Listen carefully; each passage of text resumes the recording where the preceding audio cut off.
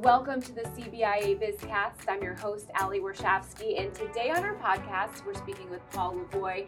He is brand new to the job, the state's newest chief manufacturing officer, and we were just speaking on our way up here that this is day three, and day three, yeah. You're still coming into the office, which is good to hear. You're replacing Colin Cooper, who announced his retirement last month now. Welcome to the podcast. Well, thank you. It's great to be here, Ali. It's great to have you here, and we're going to take you back to your last job, even though I'm sure this new job is the first thing that's on your mind. You most recently served as general manager of Carey Manufacturing, but when we asked you a few weeks ago if you could ever imagine being the state's chief manufacturing officer, you said no. So why is that? Well, it's interesting. We don't always get to choose our path through life, right? And I think that one of the lessons that I've learned is just to keep your eyes and ears open for opportunities. Opportunities can certainly present themselves in any way, shape, or form. But I've been involved in manufacturing for 10 years out of my career. So I used to own a marketing agency, and I've owned some businesses and worked in some other industries, but have been in manufacturing for 10 years. And absolutely fell in love with manufacturing. I often say my only regret is I didn't find it earlier in my career, because a good day for me is usually in the afternoon was to just get up and walk the manufacturing floor and get to talk to people and watch us actually make something and actually produce parts. So fell in love with manufacturing, was a very big supporter of the chief manufacturing officer position. Was very happy they selected Colin 2 years ago for the inaugural position, and really it's all about timing. Timing just happened to be right as Colin announced his retirement, and we started the conversations. It kind of popped up as to, I think I would really like to be the next chief manufacturing officer. I think that would. I'm passionate about manufacturing. I'm passionate about the state of Connecticut. I want all manufacturers to succeed. I want our state to succeed. So it kind of started that little spark, and from that spark, here I am. I'm the next chief manufacturing officer. So must feel good to say that, and also I think it's probably better being the second, right? Because Colin could experiment, let you know the ins and outs, and then you can come on in with watching him do it. To follow in Colin's footsteps is a big task. He has certainly put his imprint on the position. Again, like you said, it was nothing. It hadn't. It's interesting in talking to Colin, obviously spending a lot of time with him now, and asking him about his first couple of weeks. He goes, the first couple of weeks, I was just staring at my calendar. There's nothing on there, and I'll just give you, I had an 8:30 meeting today, a 9 o'clock, a 10 o'clock. I hustled over here. I have a couple of more meetings. So I'm as we were talking about, I feel like I've jumped on the treadmill while it's going at full steam, and I'm just running. So yeah. And as we record, this is the first day of the legislative session, so I'm sure you'll have a lot more on your plate. But before we get into that, when you were at Carey Manufacturing, what do you think one of your biggest accomplishments was? I know when you spoke with us for a print article, one of your biggest tasks was to reshore businesses. It seems like it's something you did well, but for those of us who don't know what that means, what is that? What did you have a big part in doing? Yeah, so really a couple of things that we did at Carey Manufacturing that were notable. And that, in 2001, we have two catalogs at Carey Manufacturing. One was always manufactured in the U.S. That's called Amitom Electronic Hardware. Carey Manufacturing catalog we sent to China in 2001. In 2016, Jack Carey had a vision to bring that manufacturing back to the States. And I joined in 2017. And then family members joined the company as well. So it was really, my job was to certainly help build that manufacturing operation, but also prepare the next generation to take over in a family business as well. So we went from zero to a full manufacturing operation. And, we're at the point now where 80% of the catalog is manufactured here in Connecticut. We're buying raw materials here in Connecticut. We're doing all of our Carey Manufacturing is doing all of their finishing and supply chain work here in Connecticut. So it really is a great story of really just saying, listen, we can make it here, we can be cost competitive, but we also have better quality, better service, and a fair and competitive price. So that was really, and just building that manufacturing operation from scratch in our facility. The second biggest thing would be all around workforce development and really the work that we did on workforce development. I mean, Carey Manufacturing was awarded the CBIA Workforce Innovator Award last year, which we were very proud to get. And it really was around our kind of unique and innovative way to make sure that we were fully and happily staffed. And so I was passionate about workforce development, which is another area that I think will serve me well as Chief Manufacturing Officer. Yes, I'm sure that's probably something that you'll be worrying about a lot over the next few years. Our CBIA survey showed this year that 80% of employers are worried about the workforce shortage and retaining their employees, which is one of your 5 objectives you said as you were taking over as a chief manufacturing officer was labor shortage. I have it down right here. But this is something the manufacturing industry's been seeing for years. Some industries are just feeling it, but this is not something that's a surprise to you. It's probably just been escalated a little bit by the pandemic. Yeah, it certainly has been. It's a problem that took a long time in the creation of the problem, and it's a problem that's going to take a long time to solve. We have to start getting people to understand that manufacturing is clean and green, and manufacturing isn't your father's or grandfather's idea of manufacturing anymore. That we need a whole different skill set to be able to run a manufacturing business these days. And then we need to do that. We need to take that and do that all the way back at the middle school level. We need to start exposing children and parents to the fact that you can build a very nice career in manufacturing. You can have a very nice lifestyle by having a career in manufacturing. And you don't have to necessarily go to college. You can go to a technical school. You can go to certainly one of our great community colleges. You don't need a 4-year degree, but it also doesn't mean that when you get into manufacturing, you're going to stop learning, right? The only time that learn comes before earn is in the dictionary, right? So you've got to, there's always going to be opportunities for education in manufacturing because we're just moving at a great pace as well. Industry 4.0, a lot of new technologies that are coming in. So I think we have to be better storytellers. We have to really engage with that. People in manufacturing look like everybody. I say this all the time. We at Carey Manufacturing, we would send somebody to speak at a trade school, to speak to a group of students. And I would send a Hispanic female to go. I said, because they don't want to hear from me. My story doesn't resonate with them. Millie's story or Patricia's story will resonate with them. So they need to understand those stories and then get a vision that there'll be this long career in manufacturing. So it's solving the workforce development problem. Where manufacturing is an industry in search of employees, right? We have the work, we have the jobs, we have the available. There's Hearts and Mind campaign, the things that we're doing with the Manufacturing Innovation Fund with apprenticeship, incumbent worker training, career fairs, internships, all of that work, and then certainly the Office of Workforce Strategy and Kelly Marie Valeris and all the work that's doing there. We need to consolidate resources that we have. We have so many people here in the state doing so many great things around workforce development, but we're going this way and that way and this way and that way and that way, and we all just need to kind of get on the same highway and get moving in the right direction. And we've made significant progress, but there's a long road ahead of us to do that. So quite frankly, the vision is that every manufacturing job is filled with a qualified employee. It sounds simple, but it's really not.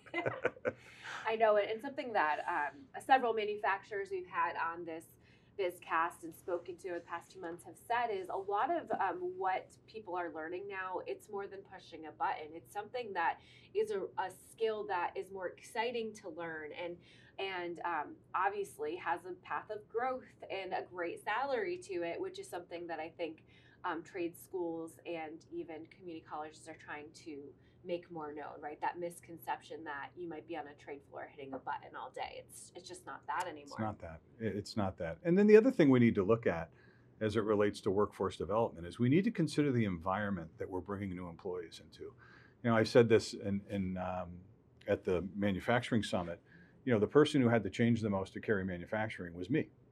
Right, so it's we were bringing in new young employees, new employees into the environment. We needed to change the environment so that they felt valued, they felt respected, we met their needs. Long gone are the days of the factories of the 50s and 60s where you come in, punch your time clock, go to lunch at a certain time, and all this stuff. It really is about flexibility, and it really is about value. It's all about Do I feel valued? Do I feel important? And do I have some level of flexibility to juggle everything that I have going on in my life? So I think we need to train. I think we need to train people who own manufacturing businesses. I think at some point in time, we're trying to put square pegs in round holes, and I think we need to match the pegs to the holes as it relates to workforce development. So. I'm sure that you'll be touring all these manufacturers as your job continues. You're only 3 days in, but I know that from seeing Horst in East Hartford and even Sikorsky, I mean, Horst incorporates this big track now. So if you're on your lunch break, you can take a nice long walk. It's all open. You can see the outside, and that was a nice change. And then Sikorsky was talking about, shifts that were flexible. So if you had to do remote learning. So I at least know 2 that are heading in a different direction. I'm sure there are many more, but you did just touch on this, a healthy manufacturing ecosystem. How do you do that in this role? How do you create one of those? So it really is, in looking at that, is, we're all dependent, in manufacturing to some degree, we're all dependent upon each other. And I'm dependent upon my steel manufacturers at Carey Manufacturing. I'm dependent on companies that I have doing finishing and things like that. So there's no island. Nobody's doing anything specifically on their own. So you're starting to look at and if you're in the supply chain for some of the larger manufacturers, there are requirements like Department of Defense requirements that are coming out. So we've got some initiatives that are going on, like the Digital Model Initiative, I4.0 working group that I served on as Carey Manufacturing, and then I'll served on as Chief Manufacturing Officer. And it really is looking at how do we develop playbooks to strengthen supply chains? How do we develop tools that are able to strengthen supply chains? If you're running a 50-person manufacturing business, you get overwhelmed with all of these things that you need to start thinking about. I used to joke at Carey Manufacturing that we were stuck in all 4 industrial revolutions. Right? There's 4 industrial revolutions. We had manual machines that we were using. We had presses, hydraulic presses that were done with electricity. We had CNC machines, and then we had high-end Trump machines that, Internet of Things and machines that could talk to each other. So you look at a typical manufacturer in Connecticut, and there's 4,000 of them, but most of them are smaller in size. We really have to look at how do we give those smaller manufacturers tools to be able to strengthen them so that we have, we build the ecosystem from the ground up. I'm not really worried that Sikorsky or Electric Boat or Pratt & Whitney is going to, have the resources to be able to invest in research and development and all of those things. I think that the state has a great opportunity to provide tools for the supply chain, and I think the Chief Manufacturing Officer can help be a driver of that. And then you mentioned like the Internet of Things. That's a big innovative topic right now. I know we had Hartford, a steam boiler on, and they spoke about their lab in partnership with the University of Hartford. And one of your priorities is establishing a culture of innovation. Is that what you think of when you think of innovation? That's one of the things. Certainly when we talk about a culture of innovation, Connecticut is, one of our biggest strengths is our workforce and the intellectual level of our workforce. That high intellectual level leads to insights. Right? Those insights lead to innovation, and then innovation leads to more intelligence. We need to continue to make sure that we have a healthy environment for innovation, but we also need to make sure that we're connecting those innovators to Connecticut manufacturers. The whole idea is that if it's invented here, we want it made here, and that's one of the initiatives in the Manufacturing Innovation Fund is to be able to connect those innovators with manufacturers. So, we have a very strong culture of innovation in Connecticut. We want to continue to make sure that we foster that, but we also want to make sure that we're connecting those innovators to our manufacturers. Again, if it's invented here, let's make it here. Yeah, we do have an ecosystem of, like you said, extremely smart individuals. We do have Yale here. We do have a lot of schools in the state that have engineering programs and can be that talent pipeline if we work it the right way. Now, your last 2 initiatives, 4 and 5, better communication and simplification. I think every company in Connecticut probably has that on their list as something they want to improve. But how do you want to do that when it comes to your office in manufacturing? Sure. So as it relates to communication, we want to have consistent messaging across kind of all of the stakeholders as it relates to what our initiatives are. We want to make sure that in workforce development that we're all saying the same things around workforce development, the same things around innovation, the same things around the supply chain. But we want to make sure that we want to be able to engage with manufacturers. Once we're able to engage with them so they can understand what resources are available to them, then we want to be able to educate them. If we can better educate them as to what resources are available to them, and then we can enable them. Again, and the whole idea is really to be successful. So, how do we basically take everything that we're doing and communicate that in such a way that manufacturers know certainly what is available to them, but what tools that they can use. Associations are a great way to do that. The CMC and all of the associations, Colin was great at when he talked to a manufacturer, he'd say, what association do you belong to? And if they say none, his immediate response was, you need to be, because that's where you're going to get your information. But we need to be, gently relentless in our communication about everything that's going on. One of the things that I think that we know in advertising and marketing, and one of the part of the MIF fund is there's a Hearts and Mind campaign that I'm excited to really take a look at, is that we need to have a consistent, repeatable message, because it just takes people a long time before they'll really kind of understand what we're doing. It's never just a one and done as it relates to communication. We need to be consistent, repeatable, again, the whole relentless in our communication to make sure that manufacturers understand what's available to them.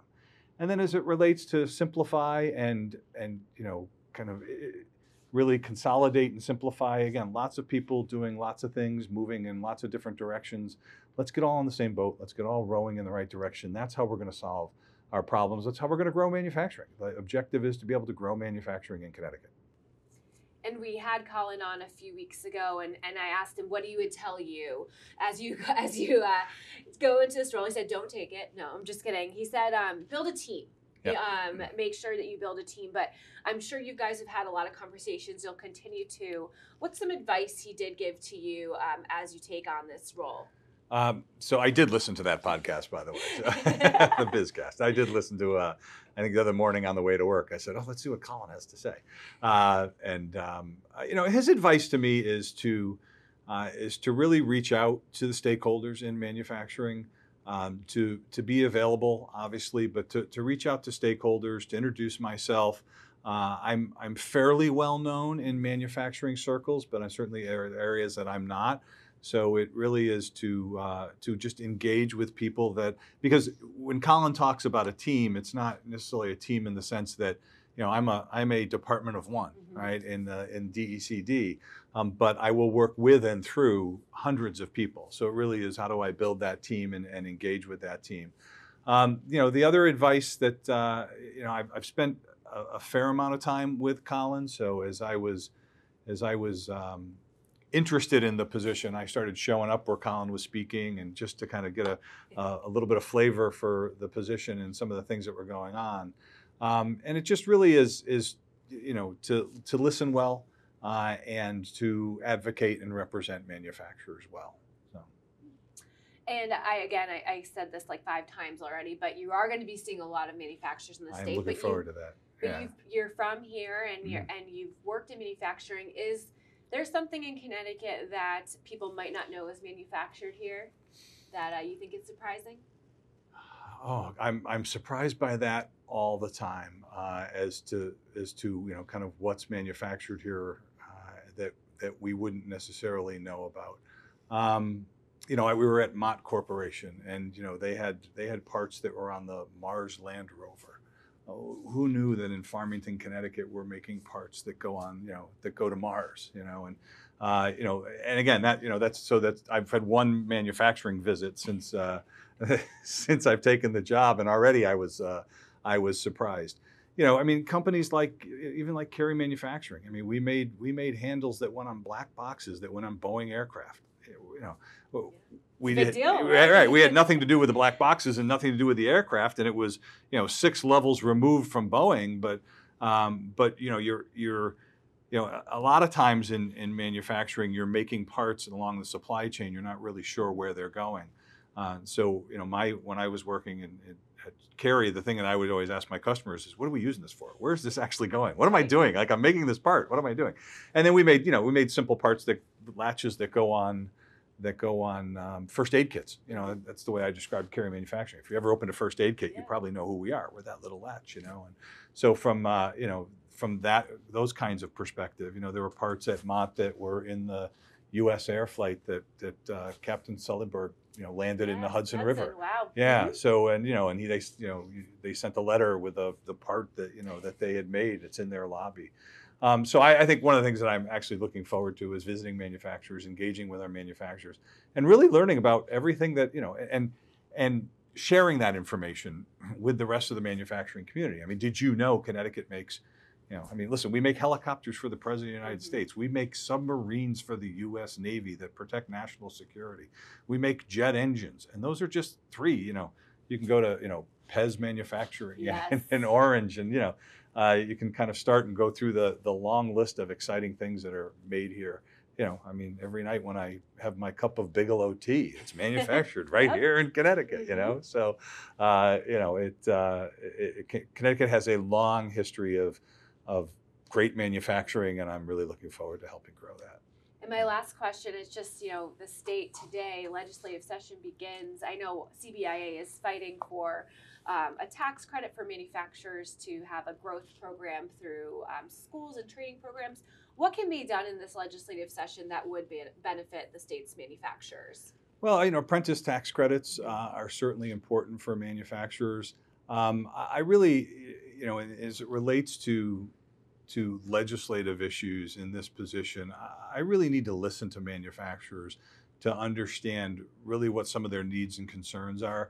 And then really in this job, it's if I'm asked, to really give to be able to give my opinion, and to be able to be the voice of manufacturers. More importantly, I think when I'm asked, not to necessarily advocate or not advocate for a certain position. So it's really to kind of serve as that bridge legislatively to say, this is what manufacturers think are important, and then to see how that really lines up with the governor's priorities. So, it really is listening and then providing that feedback when important and when asked. So. Well, congratulations on the role. Happy third day. Thank you. We look forward to working with you more as an organization, and also some more conversations like this. I'm sure there's going to be a lot that we can talk about in the upcoming months. So thank you for coming on the BizCast. Thank you very much for having me, Allie. And thank you for listening to this week's BizCast. You can subscribe to the podcast on Apple, YouTube, SoundCloud, and for more episodes, visit cbia.com.